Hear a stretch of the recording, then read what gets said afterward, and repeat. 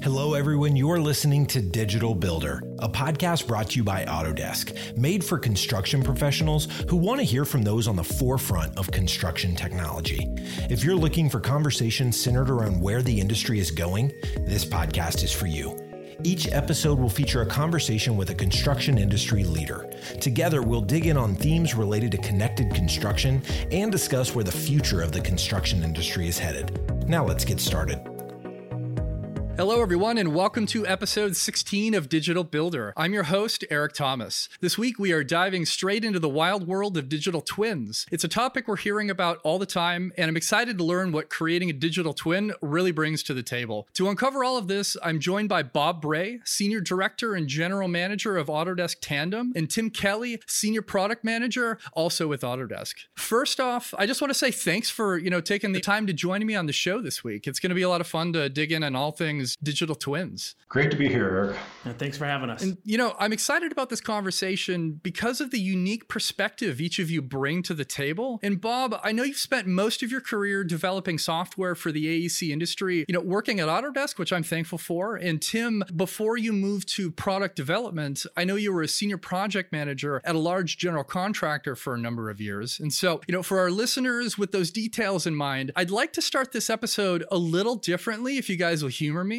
And Bob, I'm going to throw this question to you first. Can you tell me how a tech company can best empower the industry that they serve through software development? I think good tech companies, Eric, are partners to the industry they serve, to the customers they serve, really understand with passion the needs of those customers and how the industry is evolving. And then building technology to enable those customers to really push their business forward in ways they couldn't without that technology. So technology is an enabler and an empowerment tool.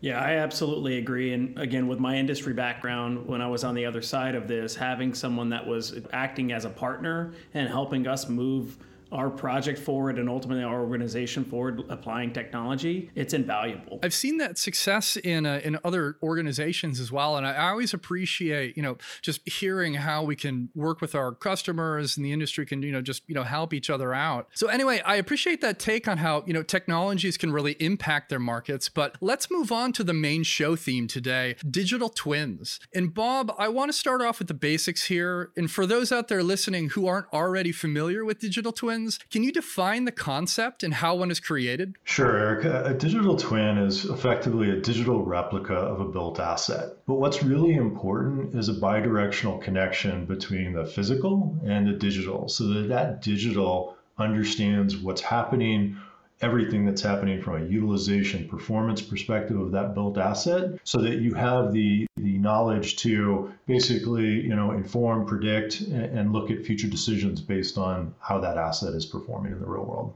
In terms of how they're built, that's a tricky story because I think today they're mostly built out of a very bespoke process of data capture, data collection, honestly, a lot of duct tape and bubble gum to glue systems together to create that digital twin. It's not a very repeatable process, very expensive, typically very brittle. And I think you're kind of hitting the nail on the head about some of the tools offered to our industry in general. Like, we've had this incredible surge of investment and attention in the AEC world in the last 5 to 10 years, but it's also created a lot of noise. And as our stakeholders and customers come to the table trying to figure out how to leverage technology, there's a lot of intentional choices that need to be made to get that process started so everything is connected at the end of the conversation. And from what you just shared, I think it's clear that a digital twin isn't just a new variation of a BIM model. And I'd love to get Tim's opinion on what the benefits are for the owners, the end users, and all of the other project stakeholders, really what they get from adopting a digital twin. As Bob talked about there's this notion of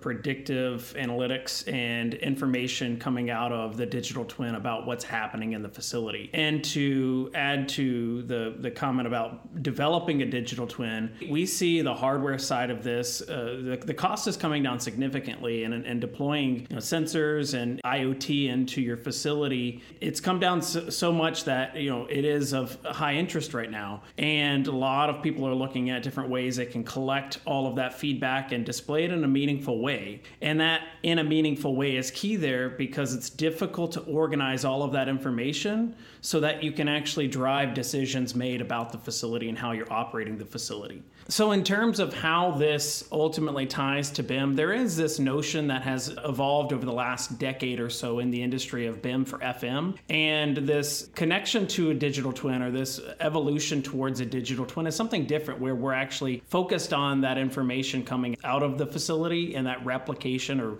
reflection of what's happening within the facility. There are some pieces that tie together there, but ultimately that's the important part of what a digital twin is.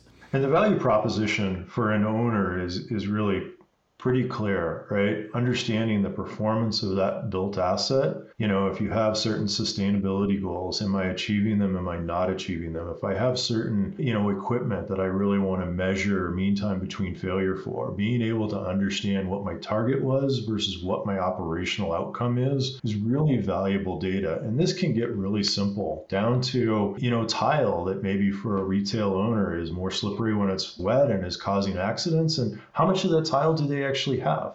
The only way to do it today is typically for these customers to go out and do site surveys, which is expensive, costly. They can't just query a database and say, how much of this tile do I have? And that's one of the very simple things that digital twin can do for our customers and for an owner.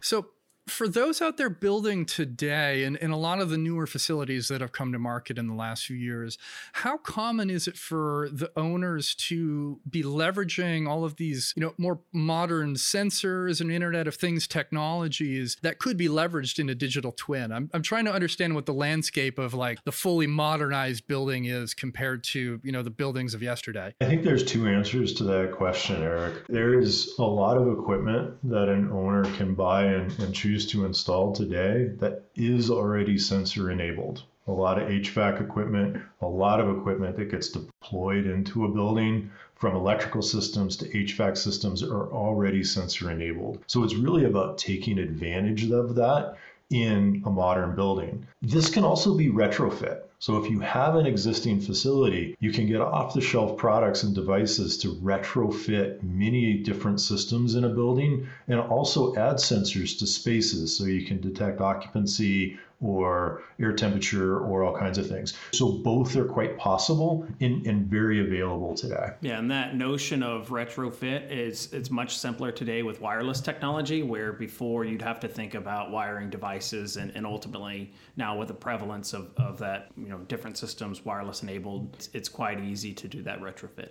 I nerd out on some of this stuff in my personal life, and I have to be careful not to say the right trigger word, because my house is scattered with Google Home Minis, and all of my, Tim's holding one up right now, and I talk to my lights, I yell at Google all day long to tell me all these different things and information. And you're absolutely right. It's all wireless now, which is incredible. Like even down to security cameras and all kinds of other stuff. And of course, I'm talking about the home and not, a big multi-million or billion-dollar facility. But I think the ease of use and the plug and play with the way the technology is now is so much further along than it was even a couple of years ago. Yeah. It's a really exciting opportunity for owners to step back and go like, wow, like we can get so much data on our existing facilities that we didn't even know was there. So yeah, that's right. I mean, the home side of it, you go to the big box store and half of the aisle is sensor enabled or smart devices, right? And ultimately, that's replicated manufacturers in the commercial space. You look at really any of the devices you're putting in a facility, and you've got that option of having,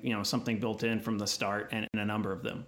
On the flip side of that, Eric, I mean, a lot of buildings are built with a lot of assets in them, and owners don't necessarily have good data on what those assets are or where they are. So even doing servicing on a particular piece of equipment can be complicated, because you may go to where you think that piece of equipment is, and guess what? It's not actually there. Or you need a tool to access it that you don't actually have because you didn't realize you needed a ladder, say, to get into the ceiling. You thought it was accessible from the ground. So those are all challenging things that an owner deals with on the pragmatic pragmatic side of data and digital twins. And even if you just think about it from a cost savings perspective on time, if you've got a university campus that sprawls, a massive amount of space, like just one maintenance person going out to the science facility to check on some light bulbs could take 2 or 3 hours of their time, depending on what they needed to get, how they got there when they're moving around, and the ability to capture some of that data without having somebody just wandering around aimlessly with a big binder of paperwork seems like a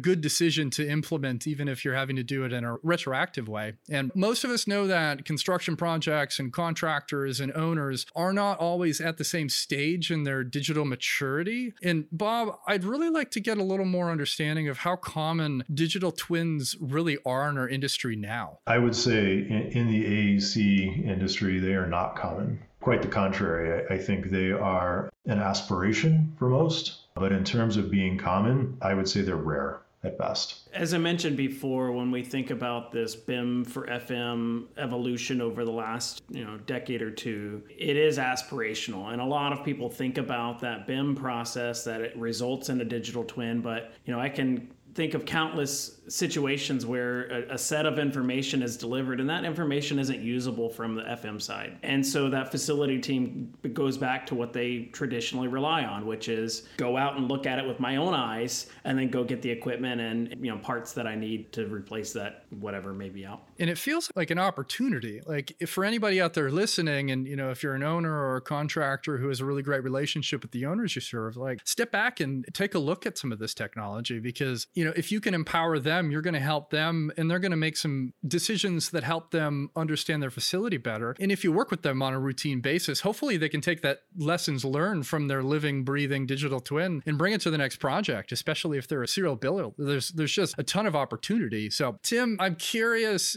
do you think there's a driver or a catalyst beyond us having this conversation on Digital Builder today that would, really convince the AEC industry to fully adopt and implement digital twins? Like, what's that lever that we could pull that would get the blinders taken away and the idea bulbs on everybody's heads, turning on? That is a great question. And it's something I feel like Bob and I talk about frequently. We do speak a lot to those early adopters in our industry for looking at new technology and thinking about how they can work with their clients to, as you mentioned, drive things forward from the facilities perspective. And I think the catalyst is ultimately changing that engagement and that relationship. We've seen contract structures across the industry change over time, and that being a more collaborative space. You think about the traditional hard bid evolving to a higher prevalence of CM at risk and design build type engagements. And you'll hear this theme from Bob and myself constantly. It's start the conversation. Start the conversation. You'll understand that there are benefits there. There's a need on the other side. You look at the handover documentation and what's being handed over or thrown over a wall today. It's completely disjointed and disorganized. And ultimately, if you start that conversation, you can understand that there's a better way and a different way we would ultimately see engagement between contractors, engineers, architects, and ultimately the clients that they're working with. And Eric, we started this conversation with how kind of a technology provider can be a partner to their customers, right? In the same way, many of our conversations with Autodesk traditional AEC customers are about them being a better partner to their clients, the owner, in terms of how they can both deliver more value to that client and how they can help that client really achieve better outcomes overall through a digital twin technology. It's more value for the AEC firm at the end of the day, more value for the owner, and achieves a much better outcome for that owner at the end of the day. And so that partnership philosophy we're seeing within our AEC customer base as well. Bob, are you telling me that a box full of binders and CD-ROMs and flash drives is not a good baseline for turnover packages? Is that what I'm hearing in the back of your message here? You're hearing that loud and clear.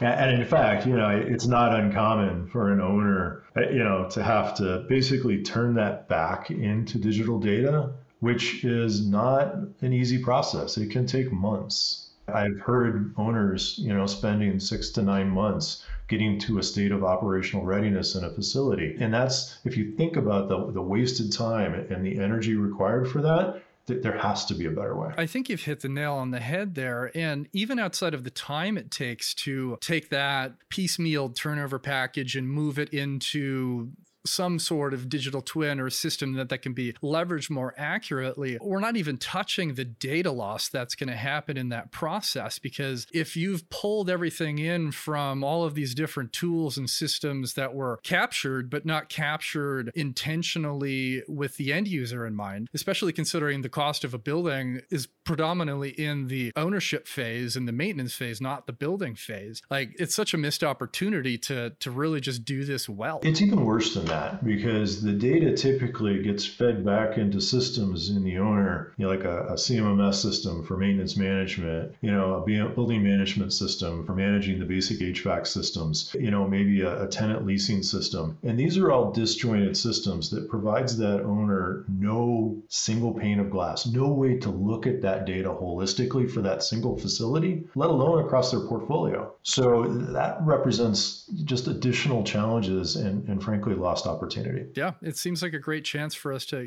step back and do better as an industry. And I'm excited that people are starting to embrace this and we get to have conversations like this one. And Tim made a couple comments about contracts and delivery methods that I'd like to come back to, especially since, Bob, you've shared some insights and thoughts about this with me previously. But I'd like to get a better understanding of your opinion on how our current procurement and delivery methods and models really impact the owners and how embracing and implementing digital twins can kind of change that conversation. Sure. I think the challenge lies in exactly that. Our current contract structures are really there to discourage data sharing between participants in the project lifecycle. Data gets flattened into packages of typically PDFs, tossed from one contractor to the next. They're really trying to cover their risk, primarily not deliver the best value to that customer that they can. And the industry has operated this way for a long time. This is not something that's new or a new challenge. It's just the way the industry has operated for many, many years. And the opportunity here is, yes, you have to manage risk. That's a given in the industry. That's a given in the world.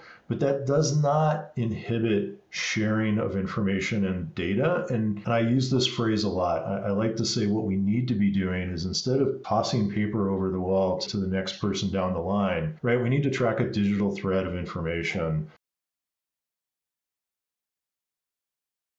to the day decisions are made about procurement and installation, the day that piece of equipment is commissioned. And if we do that, then we're tying this information together and giving that owner that digital thread that allows him to then connect additional information to this. So we have to break those barriers between the firms doing the work. Continue to protect the risk, because that's important to everyone, to make sure everybody is protected and doing what they're contracted to do. But delivering this data value should be above and beyond that and should cut through that risk and these issues legally. Yeah, it should certainly be about partnering and that notion of a collaborative environment. And I know sometimes that sounds like a utopia in our industry, but as we shift forward and think about platforms that help enable that, ultimately that platform can put in place a process of each individual party has specific requirements that they're delivering. And so you can manage that risk and ultimately manage, as Bob talked about, handing that data from one to the next without stepping out of your internal risk management that you need to follow as an organization. The former proposal manager in me, my head is just screaming right now because I'm like mandate these things in the RFP stage. That's a driver that is on the table for a lot of our listeners if they're in the owner market. And there's an episode a few back, if you have not heard it, where we featured Multigreen, who has a really progressive approach to how they consume technology and just, work with all the stakeholders there. So as we continue empowering owners to learn about these technologies and what that end state is, I think that opportunity to come back in and really drive those relationships, and I hate to say doing it contractually, but you're putting it in the RFP from some of these steps, I think can help. But then also just choosing your partners who you're building with can go a long way as well. I was trapped in the world of firm fixed price bids for a long time when I was still doing federal work, and it was very nice to step outside of that because you had no room to consider the betterments that you could bring to the table as a general contractor. Exactly. And that conversation is very different when you're empowered to make the decisions not only on price, but on leveraging tools like digital twins and construction technology platforms and all the other fun stuff that I'm privileged enough to geek out on this podcast every other week. And so we know what digital twins are now. I think Tim and Bob have done a great job of explaining what the heck they are and what the value and the betterments are to the industry as a whole. So I think this is a great moment to pivot to the second part of today's show, where we can discuss the future for digital twins, construction technology, and learn more about how an owner can get started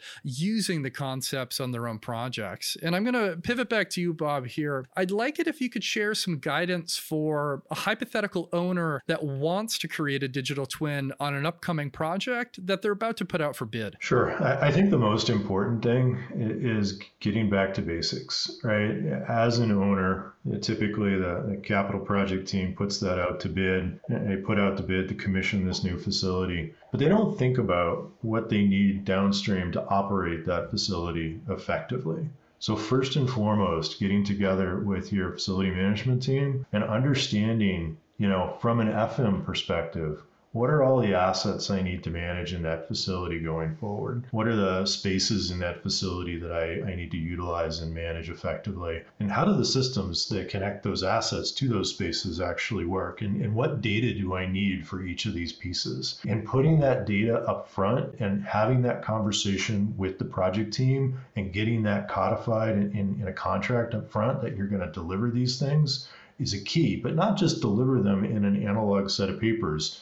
Deliver them digitally. And I think that is where the industry will start to change when owners recognize we have these needs. These needs can make us that much more efficient if we can get this data in our hands at project turnover. Then I think that's where the industry changes and the opportunity that owners have to really kickstart this process and put it into high gear. Yeah, and I'd add that you don't have to be perfect from the start. If we think about drawing a correlation to BIM requirements and contracts or an RFP or the document management requirements, think back in early days that might say, on my project, you need to use BIM, or we must develop a common document management system. And just really generic. And ultimately, they're looking for, again, their partners, those that are submitting to bring some solutions to the table. And over time, now you look at those RFPs now, and ultimately there's a comprehensive BIM execution plan, or there's a comprehensive requirement around a CDE, and ultimately what needs to be incorporated there. So I would say,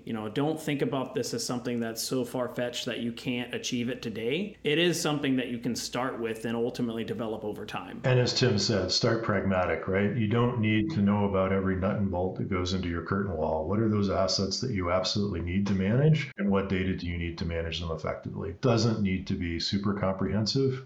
Start simple. I love that guidance. And it's come up on other topics on this show in the past. And so for those listening, heed it. The way to get going is just start. Decision paralysis sucks. And we all kind of get stuck there sometimes when we're looking at that future state and how complex it might be. But if you do make that decision to start moving forward, I think you get to iterate as you go. And I think, as Tim said, you're not going to be perfect the first try. And that's okay, because you get to learn from it and you get to, iterate and get better over time.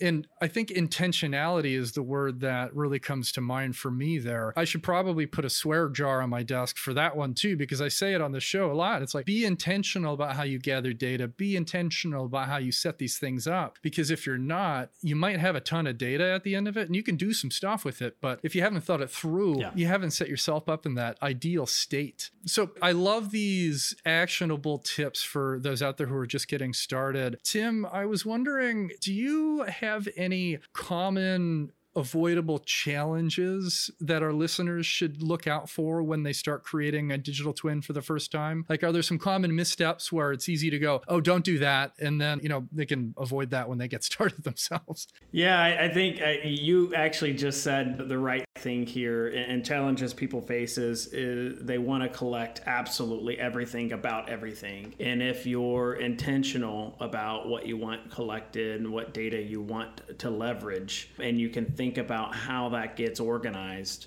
then you're in a much better spot. Now, if you don't know, look at an industry standard and follow something that's out there in terms of guidance around what data you want and what assets you want to track data for. And ultimately, you can whittle that down and narrow that information over time and put it into, practical application. But it is about starting with an intention and thinking about the way you ultimately want to collect this information. Another quick item would be, again, have the conversation, talk to your stakeholders on the project and get buy-in. Ultimately, I think a lot of people approach this with, I need to have the answers or have done the research myself. But when you're working with a large team, big projects and small projects, you're going to have a number of contributors that may have heard about or understand this process a bit differently than you. And having that dialogue enhances that ultimately what's delivered in part of your outcome. I'd say another lesson is, if you write that you want a digital twin as an outcome, you're probably not going to get a good outcome, right? So again, yes, you may want that digital twin, but understand what the outcomes you're trying to achieve are. That might be really, really simple to start with. It doesn't have to be understanding every aspect of the performance of your facility. Start simple, make sure you understand those data requirements, and make sure you're really clear in your contract and in your relationship and in your conversations with your contractors, what that outcome is and how you're going to achieve it. I think those conversations are kind of that connecting tissue to ensure success, especially if you're just getting started. If you're not standardizing, how you're capturing data and having those discussions early on, there's often a lot of opportunity for misalignment. And if you aren't sure where to get started, there are a lot of standards out there in the world to drive off of. I know in North America, things like ISO 19650 aren't as exciting or as commonly adhered to, but we can learn a lot from our friends in EMEA and APAC who are focusing on those things a lot more, because it kind of sidesteps that awkward conversation at the beginning where you go, what are all of our standards? What do we agree on? What do we call a thing? What is this thing? Do we really mean this? Now you just get to go, boom. Here's our standards. We all know what they are. These are all the things. And then you just get started. And honestly, Eric, COBie has existed for 10 plus years, right? And COBie is a way of capturing some of this data. The challenge with COBie has always been it's in an IFC format or an Excel spreadsheet, which at the end of the day isn't all that useful. It's another difficult to consume artifact and difficult to produce artifact. But those standards have existed for quite a while and have evolved over the years. So, there is a lot to learn from some of the existing industry practices and standards and things we can leverage there. Yeah, there's a lot of great stuff. I always cringe when I hear Excel come up now, simply because the AEC industry used that tool so heavily, and it's not suited for, the scale and scope of large projects in particular. So it always makes me thankful that, we've pivoted to this prime environment of construction tech and disruption, even though everybody hates that word now. But there's so many cool industry-specific tools that we can use, and those standards are all still relevant. Just one more comment on the ISO requirement. So we do talk a lot about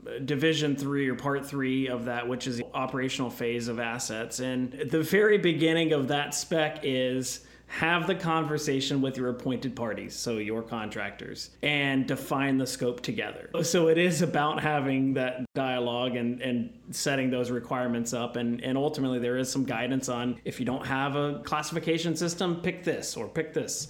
And so, following that process allows you to drill into, a guided step-by-step through that conversation and ultimately define your requirements. I like that point, because it does really emphasize that we can have all the construction technology in the world and all these great tools, but relationships in construction are still so important, in communication and understanding the expectation of all the different stakeholders. So moving on from, the standards in place and everything else, let's go back to that hypothetical contractor or owner that we were talking about earlier. Once construction is finished for them and the handover process is complete, does the general contractor still have a role in the client's digital twin moving forward? And I ask this question because, Bob, you'd mentioned this specifically in the past in a prior conversation, and I thought it was an important topic to bubble back up again. Yeah, and I think it depends a lot on the contractor and the contract that's in place and the relationship between that contractor and that owner. There are many contractors that do maintain a facility for a number of years post-turnover as part of warranty or under contract to that owner to maintain that facility over a number of years. But I think in this particular case, there's clear opportunity, I think, for AEC firms, for contractors to become a better partner partner and help manage that digital data on behalf of that owner. Many times owners don't have BIM firms. They don't have BIM teams, right? They don't have detailed experience in this. And contractors do. And that's one value that they can bring to that owner that does two things. Tightens up the partnership between the contractor and the owner, building bridges, if you will, and better communication between the two, but also a much longer opportunity to work together and deliver more value to that owner over time.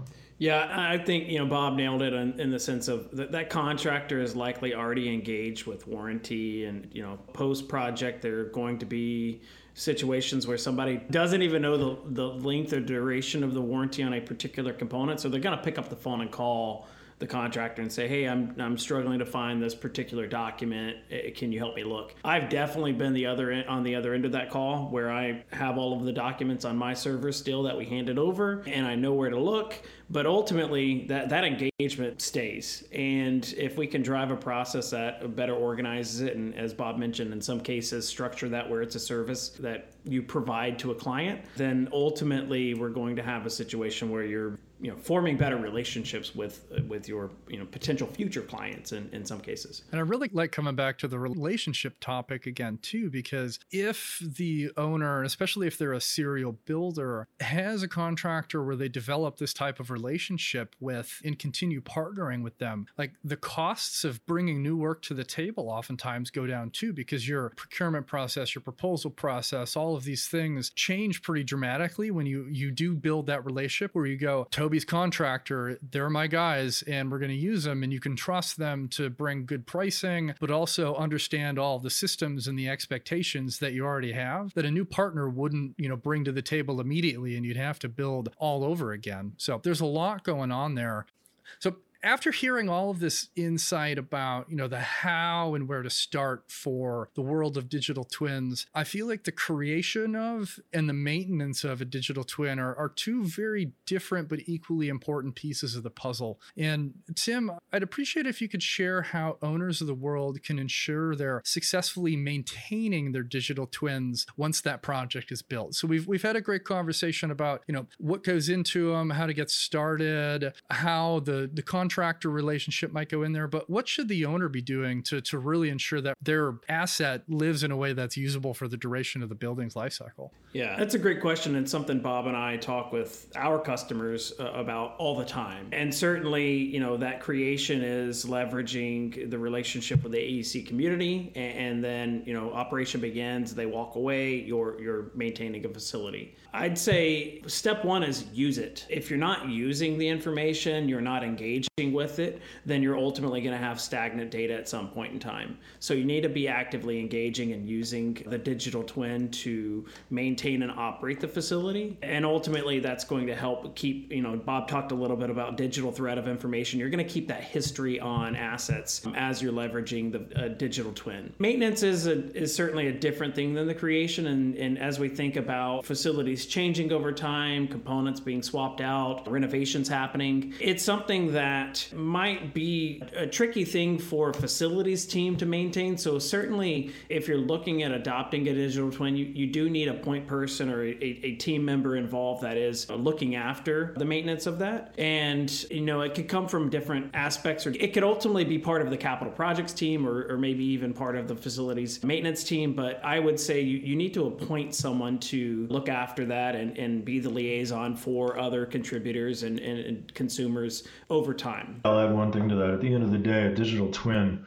if it's healthy, it's a living, breathing entity. It's a current state of your facility and everything about it. And if at any point that data in there is stale or it's not maintained, it's no longer useful. So keeping that twin current is extremely important. And there's some changes, and it's going to depend on the owner, right? And how BIM mature that owner is. There may be changes that they can make directly to that model that are lightweight, that don't require the expertise of a BIM expert or a data expert. And there's other changes that they may need to go back out to a team that is an expert in Revit or other design tools to kind of make those updates. But understanding, what can be done by the owner directly, what expertise expertise they need, may even open up new roles, by the way, inside an owner versus what they may want to contract out for is a key part of it. Bob, you took the words right out of my mouth. That's where I was headed next, as far as I feel like there's new opportunities now for positions, especially for younger, tech savvy, excited individuals who get to go like, wow, like I get to play with this living, breathing model of this facility and then, maintain it and help this cool owner with this awesome project do all these different things. And so for the owners out there listening, like I think this is a cool chance to step back and go, where can we build our team out in a way that brings in new skill sets and new diverse people to the team? And then, if you're a tech enabled person, start poking those owners and say like, do you need somebody like me? Because I have all this BIM experience or this VDC knowledge that can really come to the table and change the way an owner thinks as they operate existing facilities and the next ones. So it creates a lot of opportunity at the end of the day for people to either leverage skills that they're not currently leveraging or leverage skills that they're bringing into a company that maybe that company hasn't had before, or for employees to leverage those skills that they have and aren't using, right? So there is untapped potential often in an employee base. Yeah, and I think as, I think about my career and when I was managing a BIM team and ultimately deploying services or technology in different processes in our business. And I do remember the times that we'd take this information to our superintendents and they'd say, no superintendent is going to manage or leverage this VDC process. And we've seen how that's evolved over time. And the same thing, you go to the old school estimators and they're like, why am I going to use this model data? Where's the value here? And we've seen that change over time. And I think in this case as well, this is something that is evolving and the technology is there. The technology is maturing and certainly there's value on the other side of that. So put someone in place or bring someone on board that can help you manage that value and extract more out of what you're getting from your capital projects team or ultimately that delivery team. Yeah, it's a lot of fun to see how, the industry has evolved in the last 5 to 10 years. When I came in,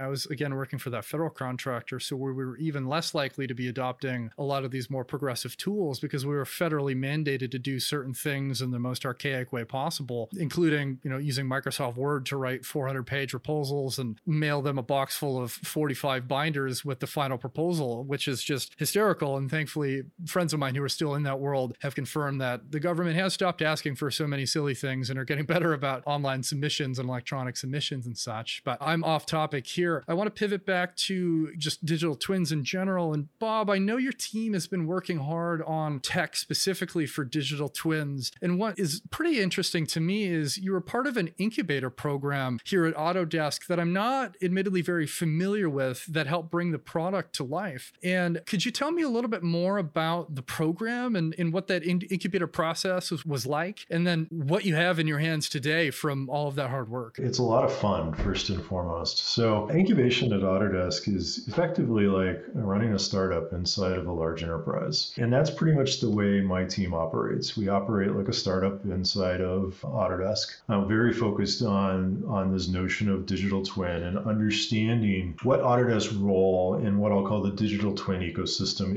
is, right? Because digital twin is never one solution from one provider. It's always going to be solutions from multiple vendors working together to deliver that value. So in terms of Autodesk, what we've been doing is exactly kind of what we've been talking about in this conversation, right? How do we, as an industry, capture that owner's data requirements around their assets, their spaces, their systems, create a repeatable process for defining those requirements and then leveraging that from facility to facility, and then workflows that really enhance our existing design and construction portfolio to capture all of that asset data through the project lifecycle, delivering to the owner what we call a descriptive digital twin, or that digital twin that describes all of those asset spaces, systems in that facility in the way the owner needs them described. So that digital artifact that, if you will, indexes all of that traditional handover documentation. So suddenly I can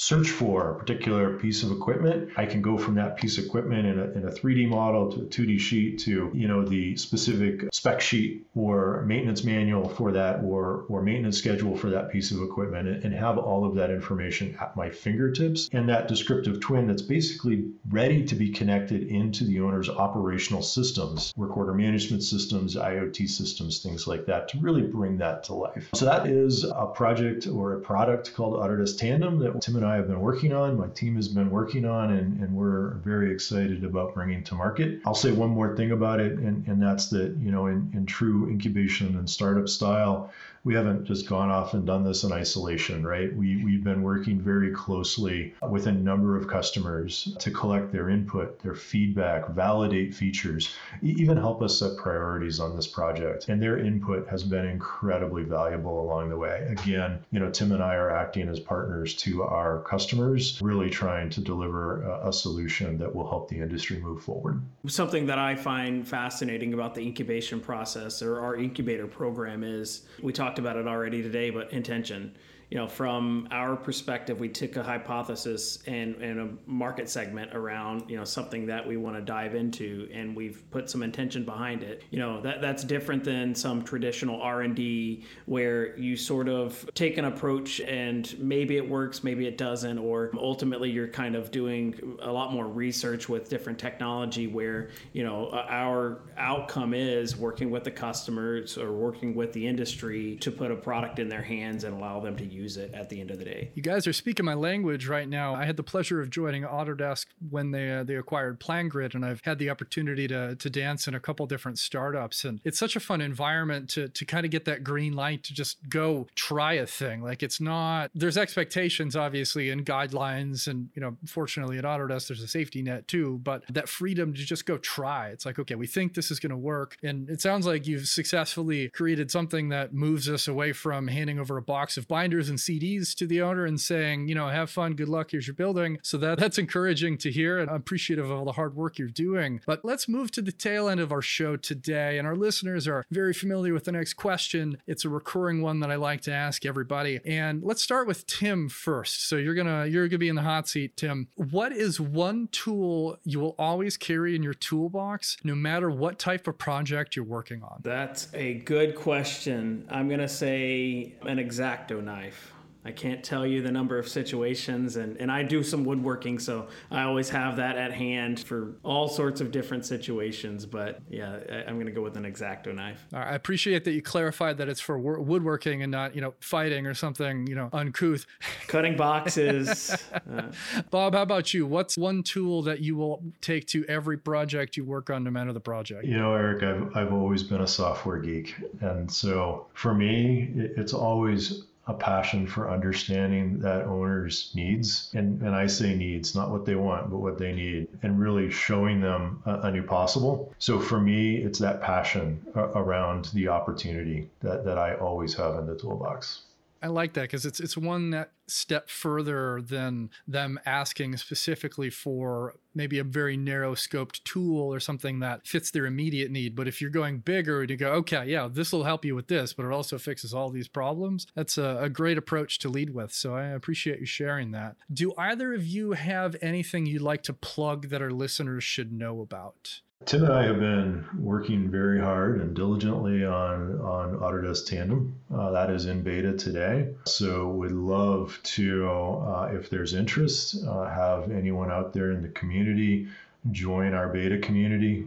Tim and I host webinars. There's forums there. We always love feedback. The beta is there and accessible. If you want to join the beta, try things out, give us some feedback. That's really what's going to make Tandem a success for the industry, is your contribution and feedback. So we would love that. There is a link that we can certainly provide, Eric, and have everyone have the opportunity to join in. Awesome. I will make sure to throw that link into the show notes to make sure that everybody listening has a quick access to jumping into the beta if they feel like it's an interesting path for them to take. Tim, is there anything else that you'd like to plug that our listeners should know about? No, I think Bob nailed it. We're excited to get these listeners engaged with Tandem, and ultimately, we do have a community space where you don't have to be in the product, and you can still get in and give your feedback and listen to Bob and I talk about Autodesk Tandem ad nauseum. tandem. So feel free to join and jump in our forums. But we do appreciate the opportunity to talk a little bit about digital twins and tandem here. All right. Well, that's great. And if anybody wants to reach out to you directly to ask any questions about digital twins or software technology or incubators at Autodesk or any other incredible topic that we've covered in the last hour or so, is there a great way that they could connect with each of you? Tim, how about you share your contact info first? Yeah, you can reach out on LinkedIn is perfect. Tim Kelly is a generic name, so make sure you put Autodesk on there and you should be able to find me that way. I feel you there. Eric Thomas is also a very generic one, and there's a motivational speaker that has stolen my name, which unfortunately pushes my Google ranking down much lower than I'd appreciate. So yeah, just make sure you're adding Autodesk whenever you search for,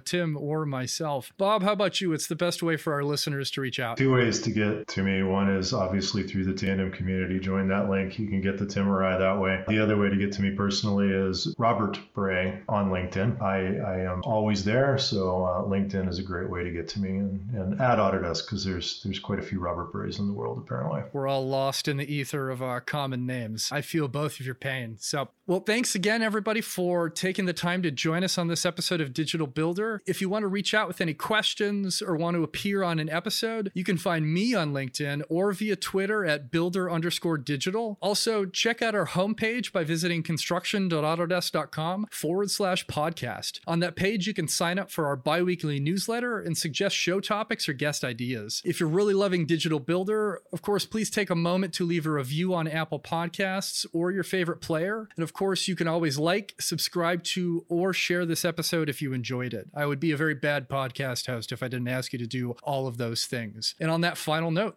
goodbye. You've been listening to Digital Builder. To ensure that you never miss an episode, subscribe to the show in your favorite podcast player. If you're listening with Apple Podcasts, we'd love for you to give a quick rating of the show. Simply tap the number of stars you think the podcast deserves, and then you're done. Thank you so much for listening. Until next time.